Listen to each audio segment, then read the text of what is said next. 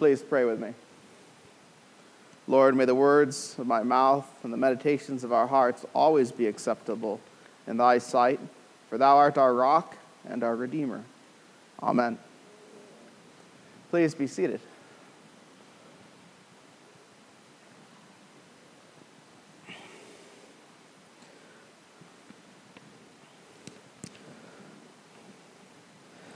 Well, I have to confess to you that as I was looking at the text today, I was a little bit disappointed at first that I had to give the state of the congregation, the state of the church address, because the scripture texts are so rich today.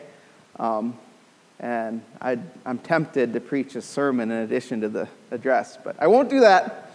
However, I'd ask your participation for the beginning of my address. I'm going to say, unless the Lord builds the house, and your response is, those who build it labor in vain. Okay? Unless the Lord builds the house, those who build it labor in vain. Unless the Lord builds the house, unless the Lord builds the house, I have another verse as well that I just ask you to listen to. That's the one we just said is Psalm 127. The second one is from 1 Peter chapter 2, verse 2. St. Paul writes, like newborn babes, crave pure spiritual milk, so that by it you may grow up in your salvation, now that you have tasted that the Lord is good. As you come to him, the living stone, rejected by humans, but chosen by God and precious to him, you also, like living stones, are being built into a spiritual house to be a holy priesthood, offering spiritual sacrifices acceptable to God through Jesus Christ. What do houses, stones, babies, what do those things all have to do with one another? They're all used as imagery in the scriptures for us as babies to approach God's word pure, longing. As you know, I have a, not as newborn, but she's still about 6 months, almost 7 months, and Bridget, and she goes crazy when she sees a bottle. I mean, she doesn't know to do anything else, and no one taught her this, but the hands go out, and she starts whining until Leah and I give her the bottle, and as soon as she gets it, she clamps it and shoves it into her mouth. That is the imagery that Scripture's giving us, that St. Paul's giving us to think about God's Word, to think about the pure spiritual milk, as he says, when we come to church. Our hearts should leap in us every Sunday when we hear the word read from the lectern, when we hear it expounded upon from the pulpit. It's a wonderful thing. And we're fed by it, aren't we? Paul says that we've tasted that the Lord is good. And we come to him to be built up, to mature in our salvation. That's an interesting concept, right? To mature in our salvation. That kind of indicates that salvation isn't just hell insurance, right?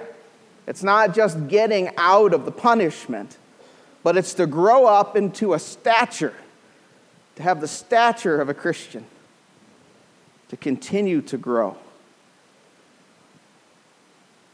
Well, as I said, I'm tempted to launch into a sermon, but I'll restrain myself. The state of Lakewood Anglican is very strong. Very strong. Here, as we enter into our 6th year as a congregation, I look around and I see lots of things going well. Ministries thriving, finances increasing, numbers increasing, people being cared for, the gospel being proclaimed. And I am called today to speak to the health of Lakewood Anglican, and I don't have to stretch anything. You know, there's times in a congregational address where you really want to up the good things that went on in the last year and kind of downplay the not-so-good things that went on. That's not the case this year. That's not the case this year. I see lots of discipleship going on. In my 2019 goals, which you probably don't remember because I didn't until I looked at the report again, we looked and focused on discipleship. We said that 2019 was going to be a time of finishing structure to enable ministry. So that's the first point that I want to address. Structure and administration, is never finished, but changing and shifting all the time. However, the trick with the church is to be flexible enough to change the structure to enable ministry, while at the same time keeping a permanency to what you're doing.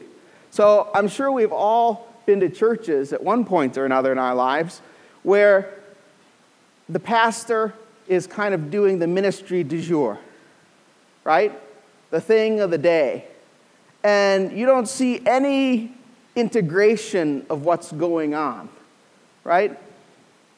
Maybe you have, hopefully you haven't experienced that. I know I have. Sometimes I've even been guilty of it. And that's not the case here at Lakewood Anglican in the last 5 years. We have set a solid trajectory of where we want to go, of where we believe the Lord is leading us, more importantly. First of all, the Mission Council is transitioning into a vestry. And the Mission Council started off here at Lakewood Anglican as everything: unpaid staff, communications, website design, administration, spiritual advisors, publicity, diaconal work, the list goes on and on. You name it, Mission Council did it.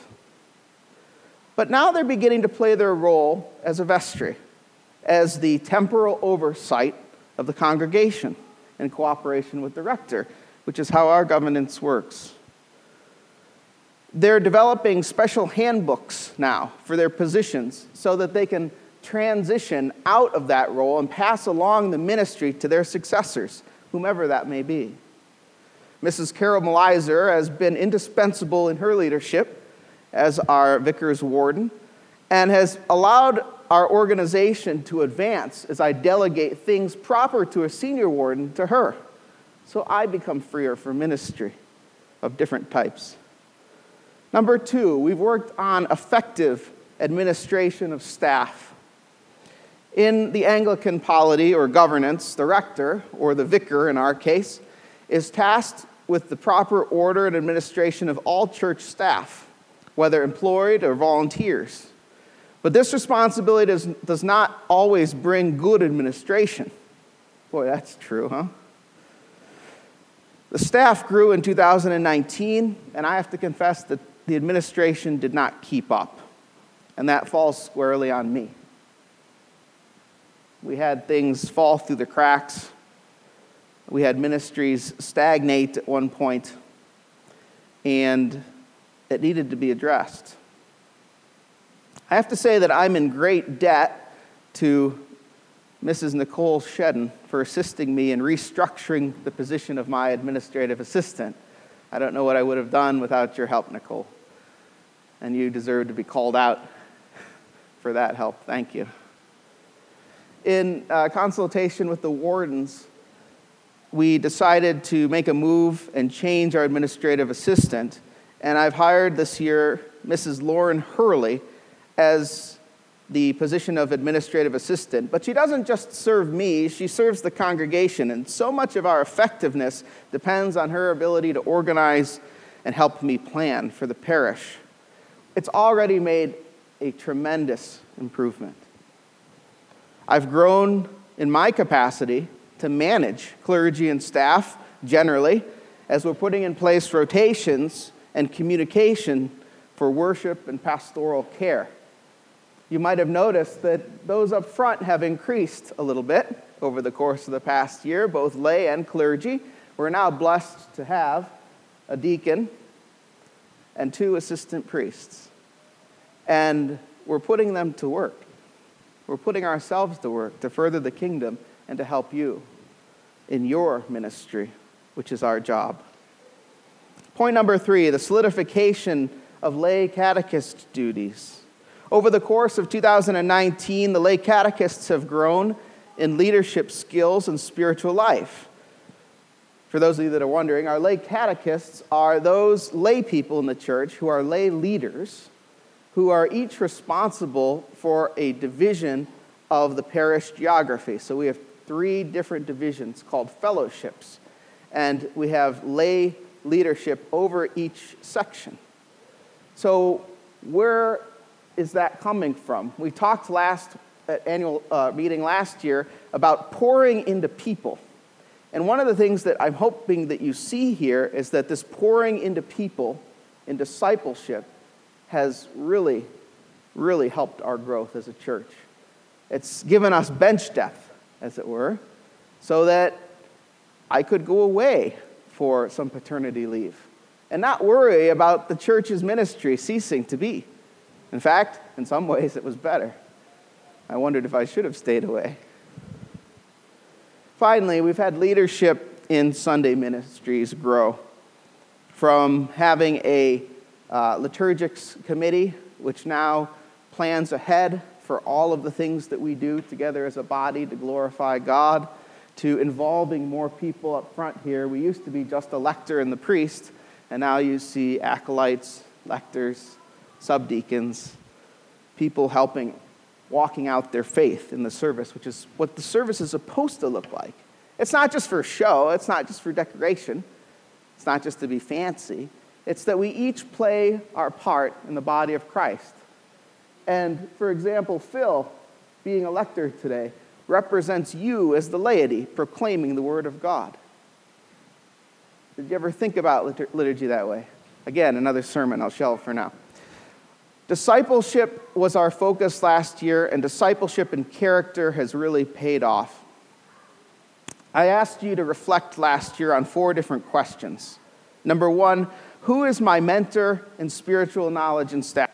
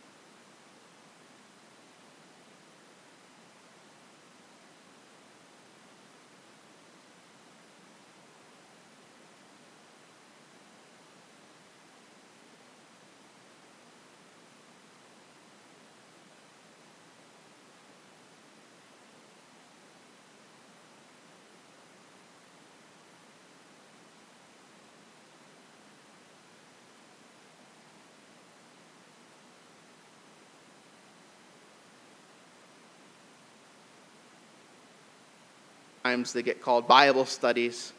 Sometimes they're called fellowship groups.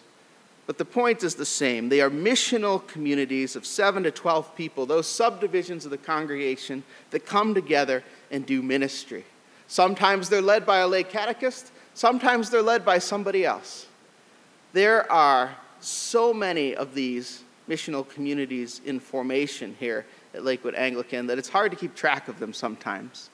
Some are at my initiation, but some are at your initiation. And that's a wonderful thing. And I would hope that all of them are at the Holy Spirit's initiation. As we continue here at Lakewood Anglican, one of the things we said from the beginning was that we were not going to plant a service. We were going to plant a church. What do I mean by that? Well, it's really easy, particularly for we Anglicans, to come and bring our prayer books, hang our shingle outside, say, "Come on in, we're having this service," and do nothing else. But all that does is it gets a bunch of baby Christians together that aren't learning from one another and maybe worshiping together, but it hinders their capacity to do what they're supposed to do. So we said from the beginning that we were going to focus on that mid-level of discipleship and community. And I think that's going strong. Incidentally, when you focus on your relationship with Jesus and your relationship with a couple other people, it builds the service. It builds the team of worshipers. It makes for a dynamic worship service on Sunday. It's the way to do it because it's biblical, frankly. And we've seen that explode in a good way. It's been a consistent goal. And I would say that we've had much success in it and continue to. Finally, here are some 2019 ministry highlights. One of the things that Father Gene Sherman of Christ Church West Shore and I often talk about is, would the community miss you if your church ceased to exist tomorrow? It's a good question to ask once in a while. Would the community miss you if the church just disappeared tomorrow? I've seen some wonderful things. This is by no means an exhaustive list, but let me just share a few with you. Here are some things that you, Lakewood Anglican, have done over the past year. You've helped moving congregation members and those that aren't from the congregation. You've been consistent in collecting and offering prayers, again, for those in the congregation and those outside of the congregation. You've assisted with paying utilities, using the discretionary fund and funding the discretionary fund. These new altar hangings and others that we see have come from the hands of our members. New Eucharistic vestments have been made to the glory of God. A liturgics committee is planning now and hopefully including as many as possible in the work of the people on Sunday morning. We've rejoiced at new life, in birth and baptisms. We've mourned together with those who have lost loved ones and lost some of our own loved ones here. We've honored the dead. And again, interestingly, we get people at our All Souls Day service, not just from this congregation, but from other congregations and from no congregation. What a ministry. You've anointed and prayed and visited with those who are sick. You've given comfort and reassurance to those who have approached death. You've shared the good news of forgiveness to those who are trapped in their sins. You've given out thousands of cups of hot chocolate to those that light up Lakewood, along with an invitation to come meet the real light of our life. You've helped those in need, connecting them with nonprofits and other agencies. You've helped people not be evicted, not lose their homes because of your generosity. You've assisted families escaping persecution. You've supported legal immigrants in their desire to come to the United States as a sponsor. You've been stewards of all of the sources given to us. Mr. Onyi Erin, who is no longer with us because he moved to Texas, created a new system of finance for this church, which has been very helpful. You've taught and helped people who need assistance with their budgeting and finances. You've given hope and support to those who suffer with chronic illness and whose lives have gotten very dark. You've cared for and helped a missionary by the name of Peter Franz restart and relaunch his ministry. You've cleaned and organized this physical space, cleaning windows, wiping down pews. You've proclaimed God's love to those whose religions do not teach it. We've had Muslim visitors at our services here because of your invitations and conversations. The continual feeding, inspiring, and equipping of God's people goes on at Lakewood Anglican in word and sacrament. And that is no small thing. If we were to disappear, if Lakewood Anglican would cease to exist, you would be missed, not just by our own, but by those outside of our congregation. Looking ahead at 2020, where are we? Well, I believe we're positioned for growth. One of the marks of a healthy congregation is the constant giving away of ministry. And what does that mean? Well, it means getting more people involved and taking a step back from the ministry that you started with so that you can move on to another. As I said earlier, we see this happening constantly.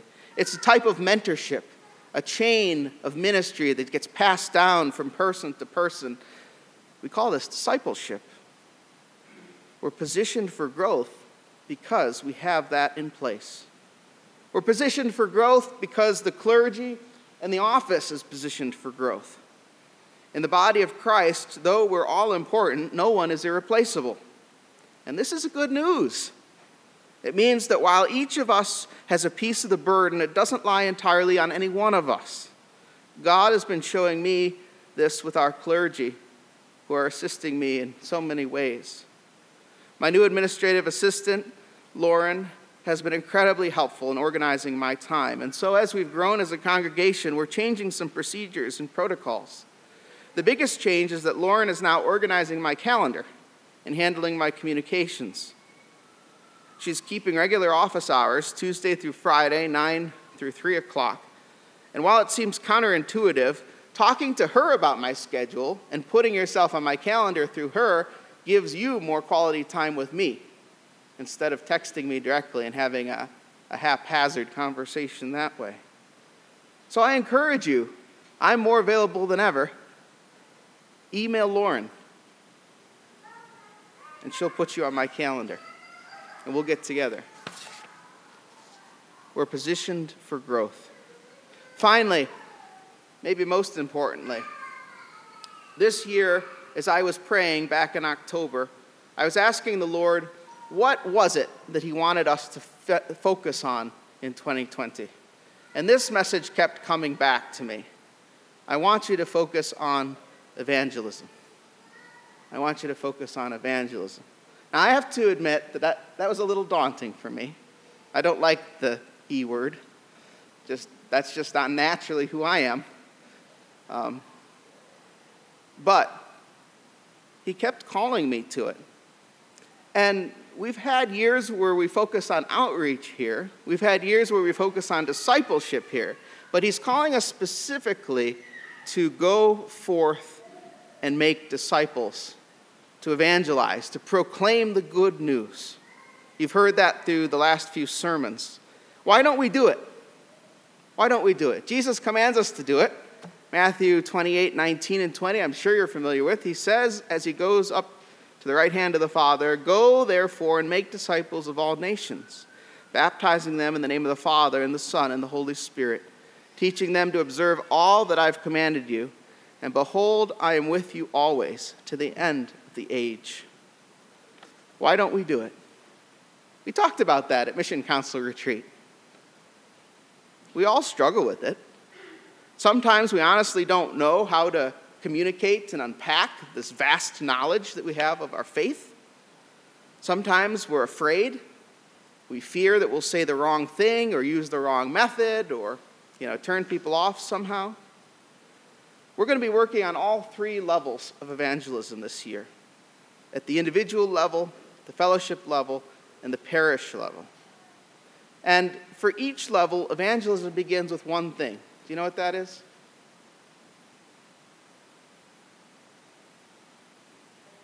Prayer. That's right, prayer. Because who makes converts? The Holy Spirit. The Holy Spirit. That should be a huge relief to you. It is the Holy Spirit that draws people to Jesus Christ. It is only our job, to proclaim faithfully who God is. We're not responsible for the results, friends. We're only responsible for the proclamation. And so we're going to look at that this year. How do we work that into our missional communities and our fellowships? How do we work that into our individual conversations? How do we work that into our parish life? After Easter, one of the things we're going to be doing here is running a program called Alpha. Maybe some of you have heard of it before. It's a great program. It actually goes back to the mid-'70s, but it's been updated and renewed. We're going to be running that here in the fellowship hall downstairs every Sunday from 4 to 6 after Easter. And we're going to invite our friends. Again, maybe lots of people will come. Maybe nobody will come. But you know what? We're going to put our effort into this, as well as other things, to be obedient in proclaiming the Word of God and inviting people to come to know and love Jesus. And then we're going to leave it in the Holy Spirit's hands. In addition to this, there's lots of things going on organically. The International Women's Tea is making headway, building relationships with all sorts of people. Evangelism comes with relationship, but it comes with the boldness of sharing the gospel. So if that's scary to you, as it is to me, let's learn together. Let's work on this together. Let's focus on how we can proclaim the love of Christ succinctly together so that people can come and share our faith, so that they can know Jesus the way that we know Jesus and experience that peace that he brings. Would you please pray with me?